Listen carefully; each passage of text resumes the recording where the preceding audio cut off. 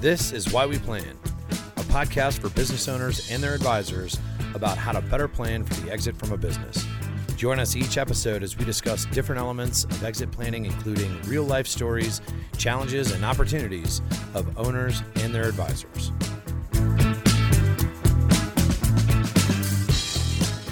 So welcome, everybody, to this edition of Why We Plan. I'm your host, John Brown, the co-founder of Business Enterprise Institute, or BEI, which is focused on helping business owners benefit from their life's work. And we do that through working with advisors and helping them gain the experience and the tools and training necessary to create a great exit plan for business owners and help them leave their business in style. With me today is Jonathan Dio. First of all, Jonathan, welcome. Secondly, explain the origin of your last name. I've never seen anything close to that before. So Dio is de joie. If you go back to the 1400s, it's of joy, or play. It's there's a Chateau de Joux on the border of Switzerland and France that I visited, for my honeymoon 22 years ago. But that's the origin. That's great. Having a last name like Brown, I'm always interested in unusual last names. But Jonathan, tell us a little bit about your practice, first of all. So I'm a financial planner, and I actually work with a variety of people. Most of our clients are sort of strong women, women that run their own businesses, female attorneys. And I didn't really understand that until this is probably a decade ago. I've been doing this for 25 years, but about a decade ago, we hosted a theater event, and I looked up at the audience, and there was all women. And I was like, wow, that's my client base. And I didn't really put that together, but I think it's because this is why I like the show, right? We're so planning oriented, and planning is something that's very attractive more attractive to female entrepreneurs than male entrepreneurs. Maybe. I don't want to get gender specific, but it seems to be more attractive to that group. I think I would agree with that. Again, I haven't really thought about it that way. I guess what I've seen in the last 25 years is far more women involved as business owners and also as financial advisors. Yeah, well, there was 1%, 25 years ago, there's only 1% of the population of advisors was women. So now it's maybe up to 19. So there's still a long ways to go, but it's great to see. That's interesting, because I would guess that half of our financial advisor members are women. So to answer your question, I think women are more planning oriented. That sounds like a gross overgeneralization, but that I would agree with you on that. If just think about my mom and dad, my mom was always planning. My dad was always trying to figure out where to earn another dollar, like planning, thinking it out. Right. And it's a different mentality, but both are necessary.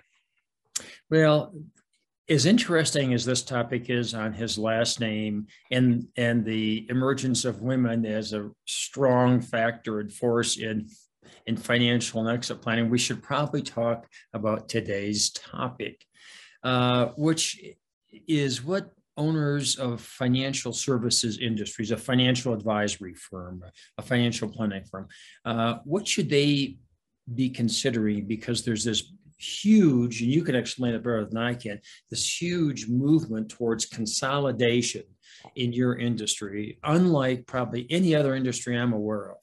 Yeah, so no, it's explain the origin of that, the consequences of that, how those of us interested in maybe transferring ownership of our financial planning practices, what should we be considering in designing our practice and the type of clients we should have and so on.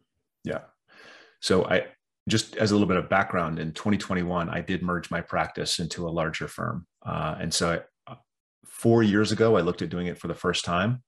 And 4 years ago, instead of doing it, I was talking to my brother, and he was going to come on and join me as a COO and take over all those things that I didn't really want to do. I want to work with clients. I want to work on financial decisions and modeling and that kind of stuff. I don't like HR. I don't like technology stacks. I don't want to do those kinds of things. And so he was going to come on and do it. And so the stimulus for me was in June of 2021, my brother died. And so I very quickly pivoted and said, all right, I talked to these people 3-4 years ago. I'm going to hire, some advisors. I'm going to talk to more people. I'm going to find a firm. I'm going to merge with them. And I found a great firm at EP Wealth, and I'm really happy to be there. So the process is really, really interesting because I had a stimulus in the death of my brother that moved me to do this. Wow. But the outcome, I got so much more out of it than I had anticipated. Things like, I knew that I didn't want to do tech stacks and HR. So that was great. Like the infrastructure was there. I got to offload operational stuff. It lets me focus more time on my clients. But the upshot, because I have more time and I can serve my clients better, I'm actually growing faster. My team is actually growing faster. And, as part of the merge, I'm a partner in the new firm. So that's actually a big deal. It's a big economic deal to me. So when I'm talking to these study groups, my friends in the industry, I'm telling them they should look at this. Yeah, I know that you guys want to grow it. I know that it's your thing and it's your baby and it's important. I know all that. And you can grow faster. You can actually do more work, better work for your clients. You have more resources available to you by merging with one of these bigger firms. And you do give up control. There's definitely some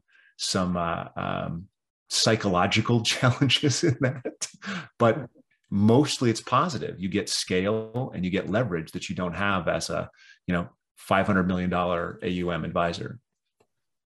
Interesting. Yeah, I hadn't thought of it that way. I was always thinking the almost outrageous multiples in terms of revenue that we're seeing in these acquisitions that really make it financially attractive for people like you to merge with another organization. I didn't really appreciate the other benefits of merging other than just getting a lot of money. Yeah. And there's no doubt there is a lot of money. I had a lot of money thrown at me that I didn't take. I had much higher multiples that were available that didn't make sense because they wouldn't allow the same kind of system to go forward with clients, and didn't give me the same access to growth and the same access to the next stages. And as a partner in another firm, and I'm 50, right? So this is probably a different conversation if someone's 65 or 70 and looking at doing this, right? They're not interested in growth necessarily, but I have runway, so I have time. And so growth makes a ton of sense, and being part of something makes a ton of sense. I'm not going to fish or golf the rest of my life. I can't imagine what that even looks like. So for me, it makes sense to look at those other resources and that growth possibilities. That's great. Let's talk a little bit about how to grow a valuable financial services, financial advisory firm. And from the perspective of our business, which is to help advisors develop a stronger practice based around business owners who are ultimately going to transition ownership. How does that fit into your role model, your modeling? Well, so business clients, I think we kind of touched on this a little bit earlier. There's two real big advantages to business clients. The first real big advantage is in our industry, and I think this is reasonable. I'm not fighting against this. I think this is a reasonable thing to say. In our industry, there is a pressure to reduce costs for everyday clients, and I think that makes sense. So there's two ways that people go with this, right? You can reduce costs, and you can battle to get to the bottom of the lowest price, and you're never going to compete with Vanguard. You're never going to compete with a robo-advisor for that. But you can also increase services. And so one of the advantages of business clients is they need more in-depth services and more in-depth planning. They desire, they require those kind of services. So having business clients is huge for the valuation of your firm, because you have really sticky clients. And there's a big assumption in here. And I want to be clear about that assumption. That assumption is you're actually providing that value. The way you get great clients is by serving great clients really, really well and get introduced to more clients. Yeah. And if you do that, and that's the model we've always done is seamless, proactive service. We're constantly scouring for things that we can do better, things that we can provide to clients that they're not getting someplace else or not getting high quality someplace else. So what do you do for business owner clients that you don't do for a university professor, for example? So we try to do everything we can for everybody, but there are things that a business client needs that a university professor doesn't need, and that's like deep tax modeling. It is, how do you manage the succession plan for the business itself? Business owner clients have more complex questions. So what the example of the college professor may not be a good one, because college professors often have outside things they're doing. They're writing books, they're public speakers, they're doing lots of other things, right? They're investing in other projects. And so they have other things going on. But not perhaps as complex as a business owner with 7 employees or 7 crews, or whatever it is that the business is doing. And so they just ask more complex questions, and an advisor can be very valuable in answering those complex questions. Yeah, and I think, from my perspective, the real value of a financial advisor in exit planning is that you do planning. Right. Which sounds like it's silly. Yeah, of course we do planning. But as an old lawyer, lawyers don't really engage in planning. We're more problem solvers. We have a task. We complete the task. We benefit the client. We move on. Same Right. with CPAs. The CPAs do tax preparation, financial statements. They don't, for the most part, do a lot of forward thinking with their clients. Excuse me, like, what is this going to look like in 5 or 10 years? Well, that's what you do as financial planners. In large part is planning for the future and making sure that's a financially secure future. And that is what exit planning does as well. It's, if we don't have a good exit from the business, then probably there's not a great financial future for that business owner, because she's devoted her time and effort in building that business value. And if we can't benefit from that, we're not going to be able to exit. Yep. And all of the family dynamics come in, and how do we take care of the kids, and multiple marriages, and all of these things are so important. And this is probably 8 years ago now. I had clients asking me, hey, I can grow my business, I know how to invest money, I get all this stuff. I'm really worried about my kids and making sure that they don't inherit a mess, for one, or just that they know how to manage this thing if something happens to me. And that becomes a huge part of what we end up doing is how do we help the receiving generation receive, not just the granting generation grant. Yeah, that is interesting. And I'm actually right now grading some exams for a credential we offer, and I'm on family business transition planning earlier this morning. And one of the big issues is we have 2 children, let's say, to keep it simple. One's in the business, Yep. One's not in the business. How do we create fairness? Yep. Ultimately between the two? One's contributing to the value of the company. One's the university professor again, right? They're doing their own thing. Yep. That's always a fascinating discussion and planning opportunity for advisors of all the different professions. But it strikes me that financial advisors are more attuned to maybe some of the less economic financial decisions that have to be made, and more toward what we call aspirational goals of fairness in the family, having a legacy, making sure the business stays in the community. Those are issues that I think financial advisors tackle more easily. Yeah, I'd say other advisors. I would say that's true of good financial advisors. I think there's definitely a line there where many financial advisors are still talking about the S&P 500, and it is what it is. But to provide long-term value, you want to get into those deep questions. Yeah, and it's more of a financial advisor who does planning, yep, rather than in providing just investment advice. Absolutely. Correct. Yep. Anything else you wanted to comment on in this area? No, nothing comes to mind. I mean, if there were questions about the process, I'm happy to talk about the process. If there's questions about, in merging our firm, I learned a ton of things, and maybe this is a whole separate conversation, but I think there's a lot of financial advisors out there that are looking at this. And I think that there's not many resources from other advisors that have gone through it. And I'm happy to be that resource. Well, let's talk a bit about that. When you talk about the issues financial advisors may face as they're thinking about merging, what stands out to you that they may not be aware of, that they need to be aware of and deal with? So top of mind right now, the one thing that was a surprise in my whole conversation, and I had the tax attorney, I had the deal attorney, I had everyone review everything. I learned after the fact about remedial income. I learned after the fact that transferring zero basis stock to another company itself creates, a different level of taxable event that I didn't know about.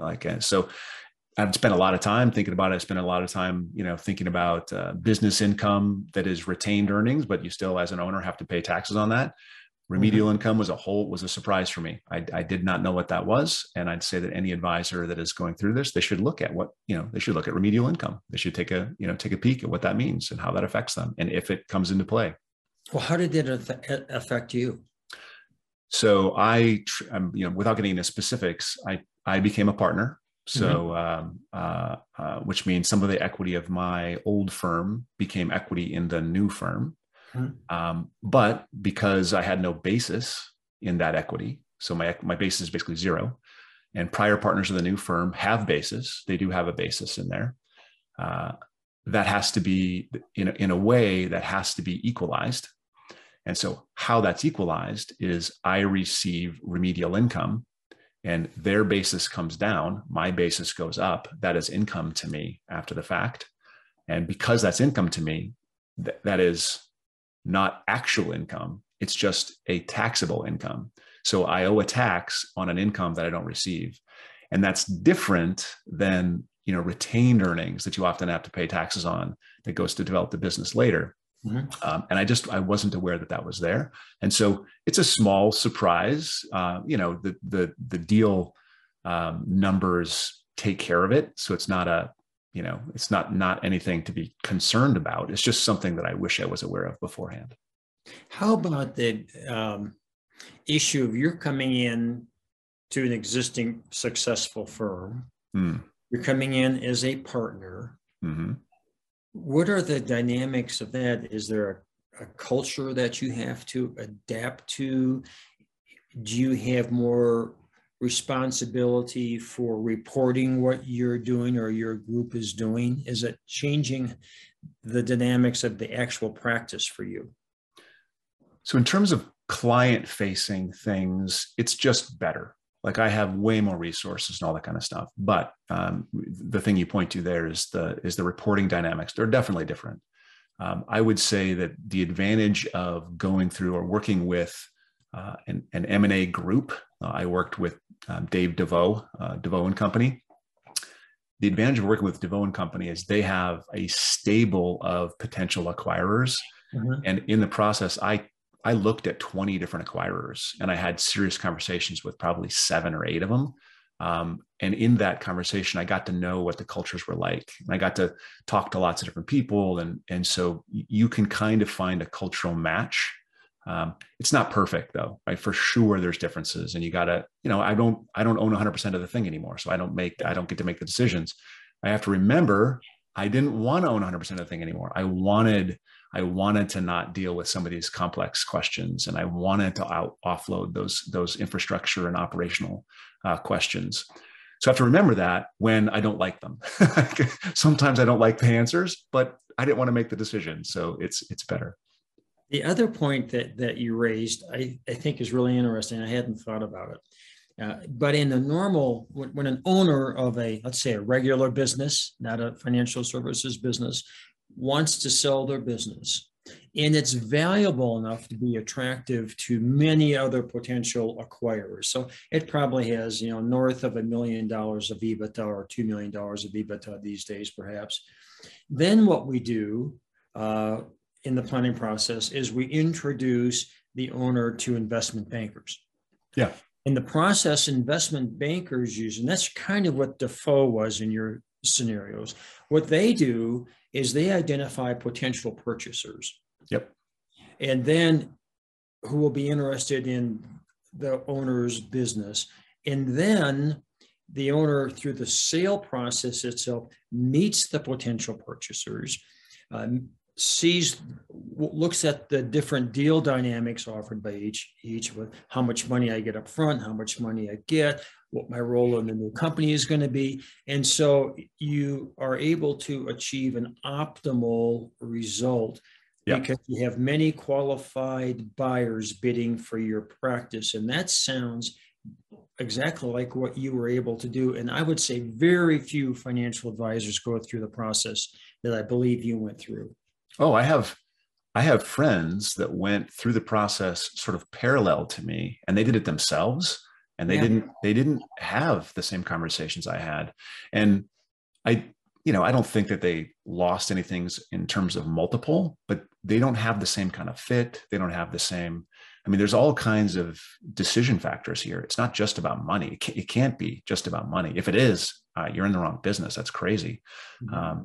The money's part of it, but also, what are you going to do with my team? And there were people I talked to that said, yeah, we don't want this person, that person, and this person on your team. There were people that I talked to that said, yeah, we'll give you all this money, but we're going to actually use your practice to sell insurance products.